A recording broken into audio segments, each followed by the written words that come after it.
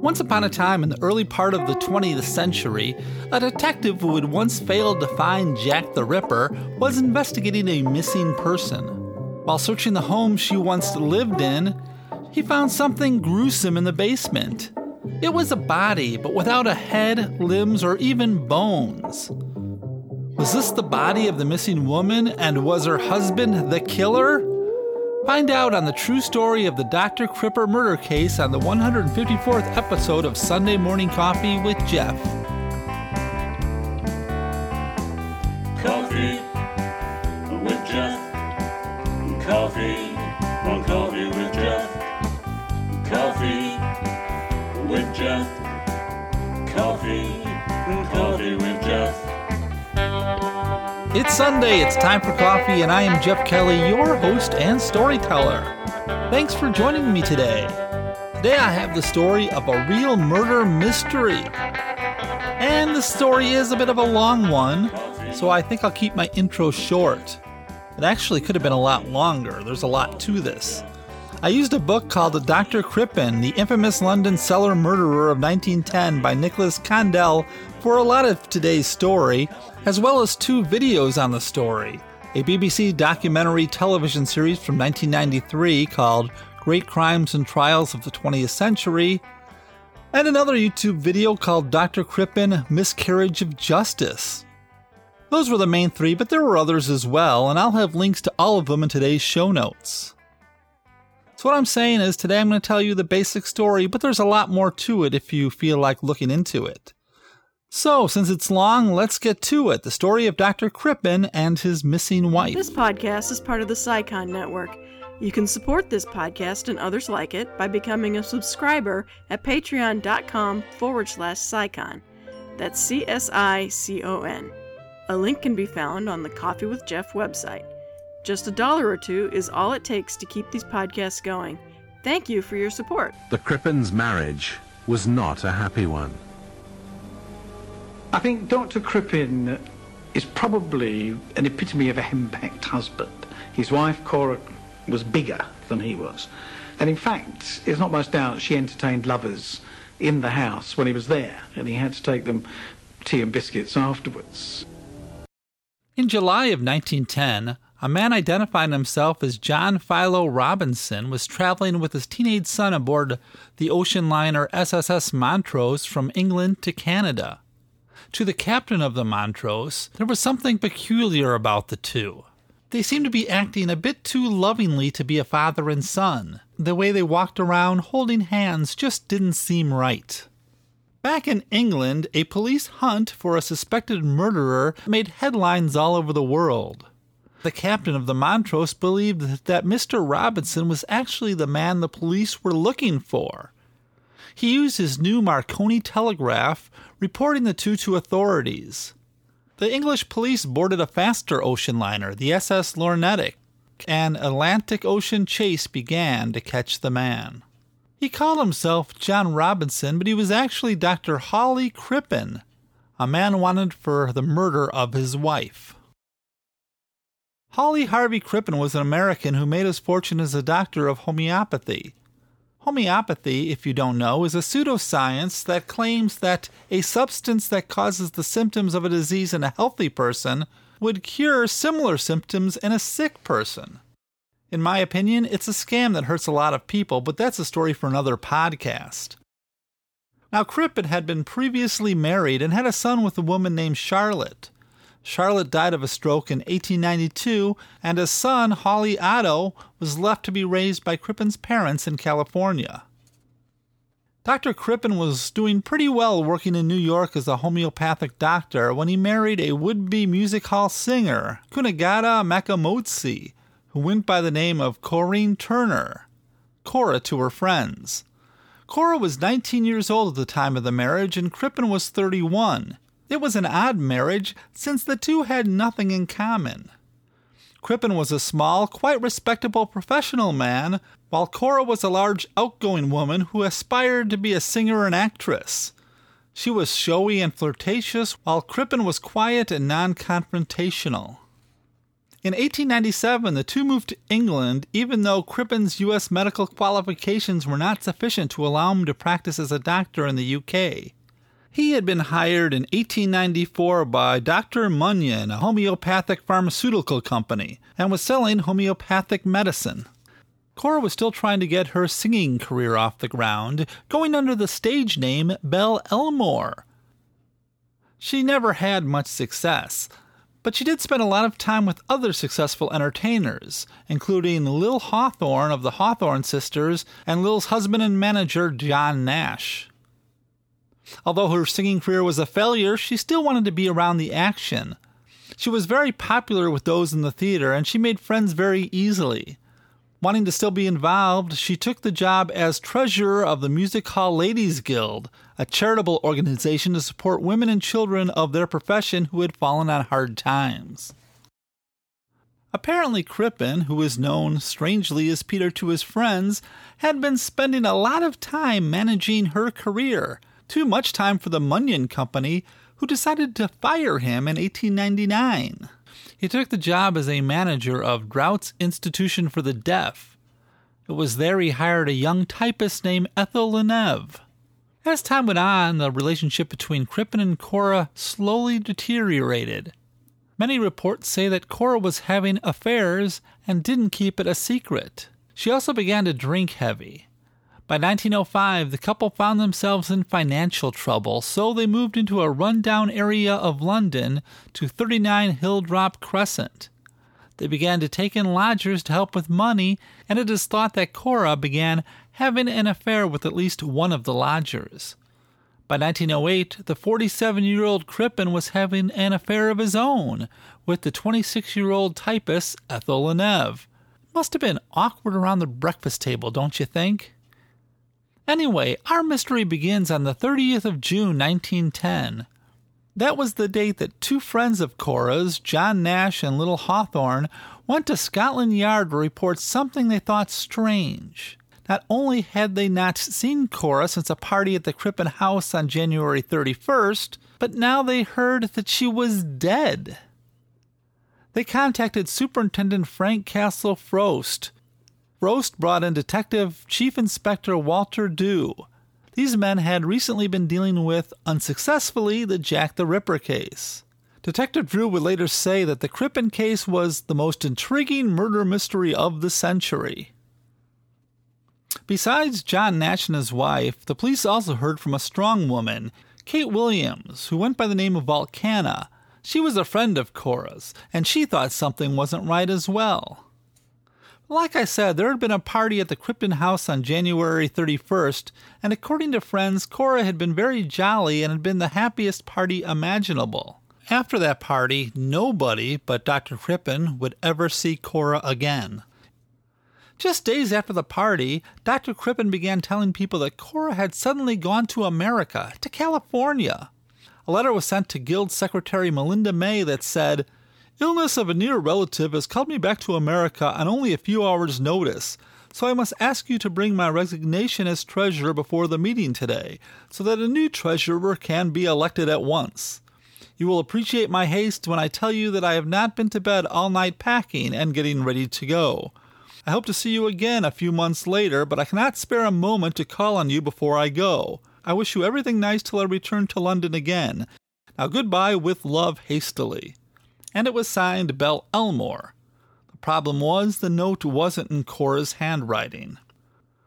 As time went on, Dr. Crippen began telling all those who knew Cora that she had suddenly been taken ill with influenza. Clara Martinelli, the wife of a retired musical artist who had been friends with Cora for the last year and a half, received a note from Crippen on the 24th of March that read, "Belle died yesterday at 6 o'clock. Please phone Annie," referring to another guild member, Annie Stratton. "Shall be away for a week. Signed, Peter." An obituary appeared in the Music Hall and Theatre Review that read, "With deep regret I record the death of Miss Belle Elmore, wife of Dr. Crippen, the late honorary treasurer of the Music Hall Ladies Guild. She passed away in California, USA, March 23rd. She was an old and valued friend of mine for many years, and the good work she did for the Guild and her kindness to all will leave a tender remembrance in the hearts of those who knew her." Peter, a.k.a. Dr. Crippen, began to tell everyone that knew Cora that she had died in America. And at the same time, his lover, Ethel Leneve, moved into the Crippen house and had started wearing Cora's jewelry and her fur coats. They began acting as man and wife. Some say Dr. Crippen never looked happier. On the 8th day of July at around 10 o'clock, Detective Dew along with Sergeant Arthur Mitchell arrived at Crippen's house. The doctor wasn't in. They talked to Leneve, who, as Dew later said, became a little agitated. Eventually they met with Crippen at his office. It was there he made a confession. He had lied about Cora. The story of her dying in America was just fabricated to avoid embarrassment. According to Crippen, Cora had always threatened to leave him, and after the party on January 31st, they had an argument. He said it was because during the party, Mr. Martinelli needed to use the bathroom, and since he had been in the home many times before, Dr. Crippen didn't bother to show him the way. For some reason, Cora thought that was wrong, that he should have escorted Mr. Martinelli. She told her husband that this was the last straw. She was leaving, and he would never see or hear from her again. She went on to say that he should come up with a story to cover up any scandal this might bring the best way he could. Now, she had threatened to leave many times, so he didn't take her seriously. But the next day when he returned home, she was gone. He came up with the going to America and dying story to satisfy friends and colleagues. Dr. Crippen gave a complete statement that took 6 hours to complete, and he signed each page of it. Most people believe that Dr. Crippen's statement is not exactly true, that it's a mixture of fact and fiction. Detective Dew said he considered the statement an ingenious story. Half of it was true and half of it was false. And he said that he believed that Crippen was an accomplished liar. They also took a statement from Miss Leneve and were allowed to search the house. The search revealed nothing except the fact that Cora seemed to have left behind a lot, including her jewelry. Detective Drew said, "I was trying to get the hang of the case, which had become more difficult at every turn. I certainly had no suspicion of murder. You don't jump to the conclusion that murder had been committed merely because a wife disappeared and a husband told lies about it. But he had lied. I couldn't get this fact out of my mind, and I was determined, if humanly possible, to find out why he had gone to such great lengths to throw dust in the eyes of Belle Elmore's friends." On July 11th, the detectives returned to the Crippen house but found something strange. The house was vacant. Both Dr. Crippen and his lover had fled. This gave them even more time to search the house, and it was in the basement that they made a horrible discovery. Underneath the stones of the floor, they unearthed several items, including a hair curling pin with light and dark hairs attached, parts of a lady's undergarment, portions of a man's pajama shirt, and a rotted man-sized handkerchief knotted at two ends with a piece of coarse string. But the shocking part was the discovery of human remains. Not the whole body, but just the torso without the bones, as if the flesh had been filleted. The head, limbs, and skeleton, and anything else that could give a positive identification was not there. But whoever buried this made a huge mistake. They used ordinary lime, which, when mixed with water, actually preserved the remains, rather than quicklime, which would have hurried the decomposition. And it was also determined that there were traces of a drug called hyoscine in the torso, and it is thought that this was the poison that killed Cora. For Drew, this was it. Dr. Crippen was a murderer, and he was on the run. He was determined to catch the killer. This may be because he never got over the Jack the Ripper thing, so this time he was determined not to let the murderer get away. What had happened to Dr. Crippen and his lover was that, apparently, after the police's first visit, Dr. Crippen panicked. He had Leneve cut her hair short and bought a man's suit, tie, and hat to pass her off as a young boy. He shaved off his own mustache and stopped wearing his glasses. The plan was to travel to the USA to begin a new life, but then once they heard about the discovery of the body, They changed their plans and headed to Canada. Soon the story of murder was a news sensation. The Dr. Crippen murder was on the front page of papers all over the world. The public waited anxiously to hear news of the killer's capture. Friends and neighbors were in shock, as many believed that the two were a devoted couple, and they found it hard to believe that Dr. Crippen could have done such an awful thing. Interestingly, Crippen's son Otto in America was quoted in an American paper saying that his father no doubt committed the crime because of his infatuation for other women. He said, "I am not a bit surprised because I understand he passed most of his time in the company of various women who accepted his advances." Scotland Yard sent a description of the pair to various countries they thought he might flee to and offered a £250 reward for information leading to their arrest. Meanwhile, Detective Dew began to gather all the evidence he could that would satisfy a grand jury. At the same time, the press began to criticize Detective Dew for not arresting the doctor in the first place. Perhaps the only two who were unaware that this story was front-page news all over the world was Dr. Crippen and Ethel Leneve. They were too busy trying to convince a ship full of people that they were a father and son as they made their way to Canada. Scotland Yard got many false leads, and Detective Dew began feeling the stress. It was then that the captain of the Montrose, Henry Kendall, figured out that the suspects were two of his passengers. It only took him about 3 hours after the ship sailed to realize something was wrong. It was the way they squeezed each other's hands while walking together that made him think that this was either a very strange father and son relationship or that perhaps there was something else going on. It was things like the clothes not fitting right on the boy, his hips being a little wide for the pants he was wearing. Now, to be sure, Kendall collected English newspapers, went into his cabin and put them on the wall. He chalked out Crippen's mustache and glasses, and with the photograph of Leneve, he tried to imagine her without the hair and wearing a hat. When he came across the Robinsons on deck, he noticed that even though Robinson wasn't wearing glasses, like in the newspaper photo, he could see the marks on the nose where the glasses used to rest. Engaging the man in conversation, he asked about seasickness. Robinson answered with some medical terms for certain remedies that convinced Kendall that Robinson and Crippen were one and the same. At one point they had dinner together, and he could see that the boy's mannerisms seemed more like that of a woman rather than a man. Eventually, Kendall made the decision to use the Marconi wireless to send a message.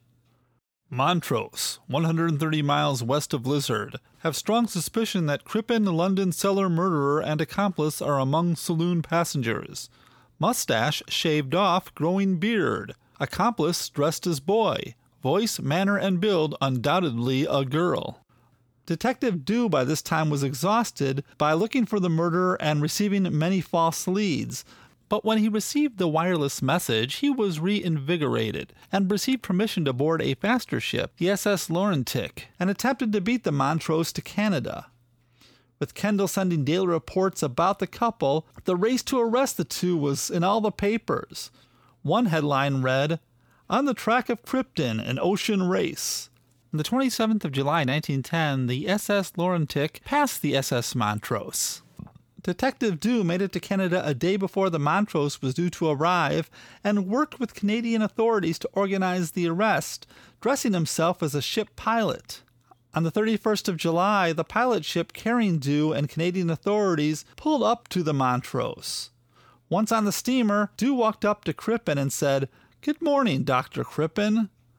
It only took a few moments before Crippen realized who Dew was. Looking at the arrest warrant, he mumbled, "Murder and mutilation. Oh, God." Reporters had followed Dew onto the ship, and many reported that Crippen seemed to be relieved that the whole ordeal was over. He quickly confessed at being the doctor and agreed to go back to England without a fuss. According to one newspaper, Detective Dew and Dr. Crippen entered the cabin in which Leneve was in. The young lady yelled, "That's Inspector Dew! What does he want?" Then she broke down and sobbed for some minutes, declaring her innocence, and then went off and fainted.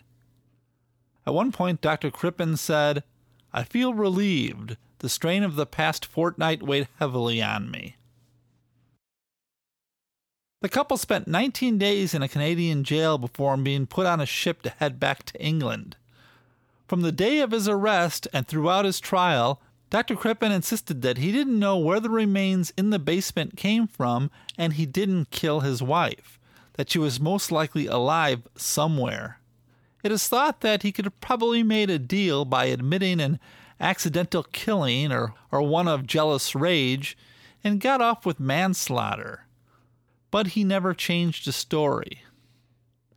And there were a few pieces of evidence that sealed his fate. A pathologist identified a scar on some of the flesh found as identical to one that Cora had after an operation. The pajamas that were found had a label that were only printed after the date the Crippens moved into the house. That seemed to disprove his claim that the body must have been buried there before they moved in. Traces of the drug hydroxine were found in the flesh, a drug that Crippen had purchased only a few days before Cora's disappearance. And the hair that was contained in the hair clip was identified as Cora's. It took the jury only 27 minutes to find Hawley Harvey Crippen guilty of murder. He was sentenced to death by hanging. Lennerve was charged with only being an accessory after the fact and was acquitted. Dr. Crippen was hung at 9 a.m. on the 23rd of November 2010 at Pentonville Prison in London. Ethel Lennerve emigrated to the United States on the morning of her lover's execution. At his request, her photograph was placed in the coffin to be buried with him. She changed her name and was married in 1915. She had 2 children, but never told her husband, son, or daughter that she had once been the notorious mistress of a murderer and had herself stood trial. And she died in Los Angeles, is that correct? Must be 3 months back now. Gosh, yeah, March 23rd. And you're certain of that, Dr. Crippen? I think I would remember a thing like that, don't you? It's just the authorities there have no record of your wife's death. Well, that is strange. I can't... Suppose I had better tell the truth. My wife... My wife isn't dead.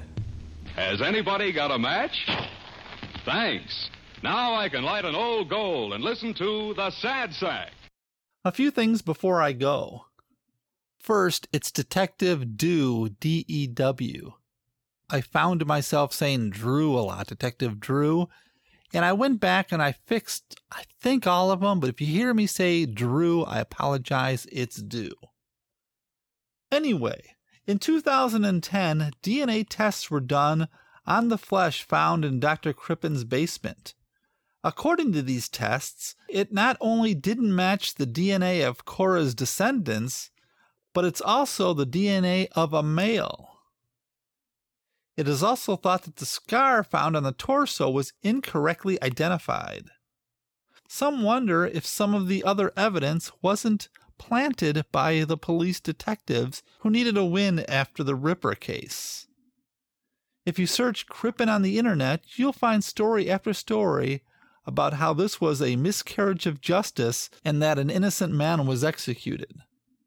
Others argue back, of course.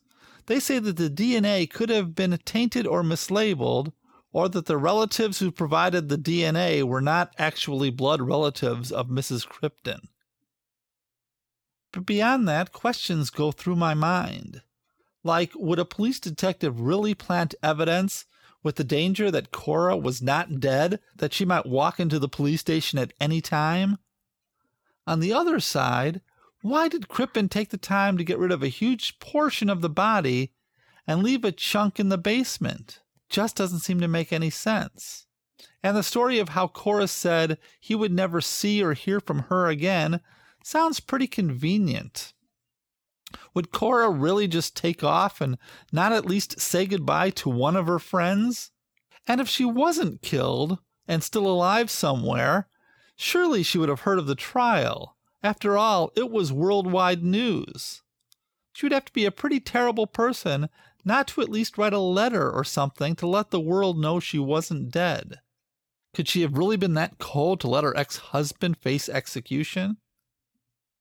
In 1981, newspapers reported that Sir Hugh Ryes Rankin claimed to have met Ethel Leneuve in 1930 in Australia, and on that occasion she told him that Crippen murdered his wife because she had syphilis. Well, how about the ending credits? This podcast, like all those on the Psycon Network, are free to listen to, but they are not free to publish. Remember, $1 or $2 to you might not seem like a lot of money, but it's huge to us. If you want to help out, go over to Psycon.fm, that's CSICON.fm, and look for the Patreon link at the top. We could use your help, and a sincere thank you to everybody who already supports the show. Speaking of Psycon, why not go over to our website and check out a few of our other shows? Have you been listening to the new weekly Geek Days? You know, I'm on it, and I do something others have called mini Coffee with Jeff episodes. Have a listen. You can find it and other shows at the Psycon website. You know, you can email me at coffeewithjeff@gmail.com for any reason. You can follow me on Twitter. My name on Twitter is Coffee with Jeff, all one word, and I have a Coffee with Jeff Facebook page. Your story ideas are always welcome. Believe me, always.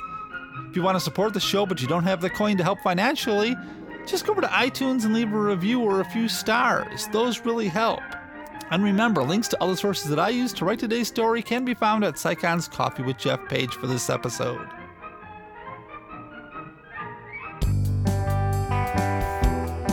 I'd like to thank Brecky Tomlinson for having this podcast on the Psycon Network, to my wife of 34 years for being my wife of 34 years, David Metzger for designing the Coffee with Jeff logo, Kelly Rickert for writing and performing the Coffee with Jeff theme, and to all of you who listen to the show, thank you so much. And of course, a special shout out to all those that repost this on Facebook and Twitter. You have a special place in my heart. I'll be back in 2 weeks. Bye.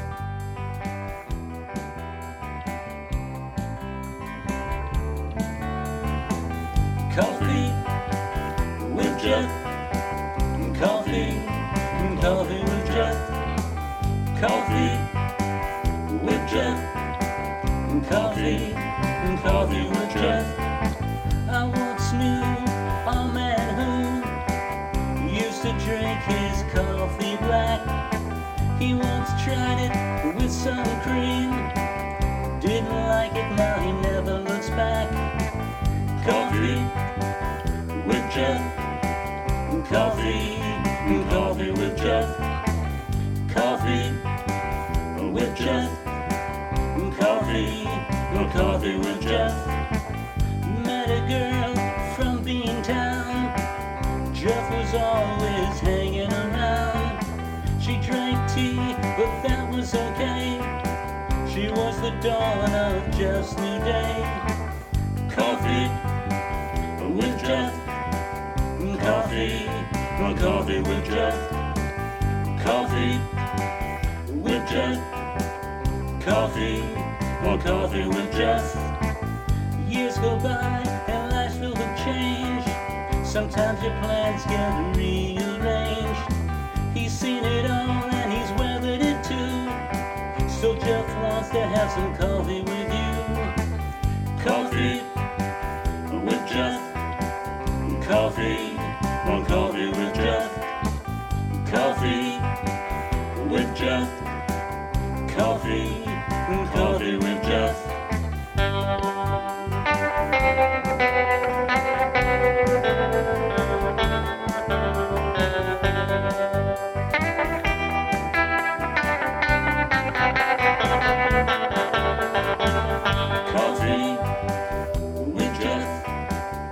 Coffee with Jeff.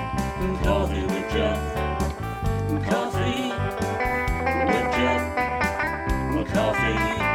Coffee with Jeff.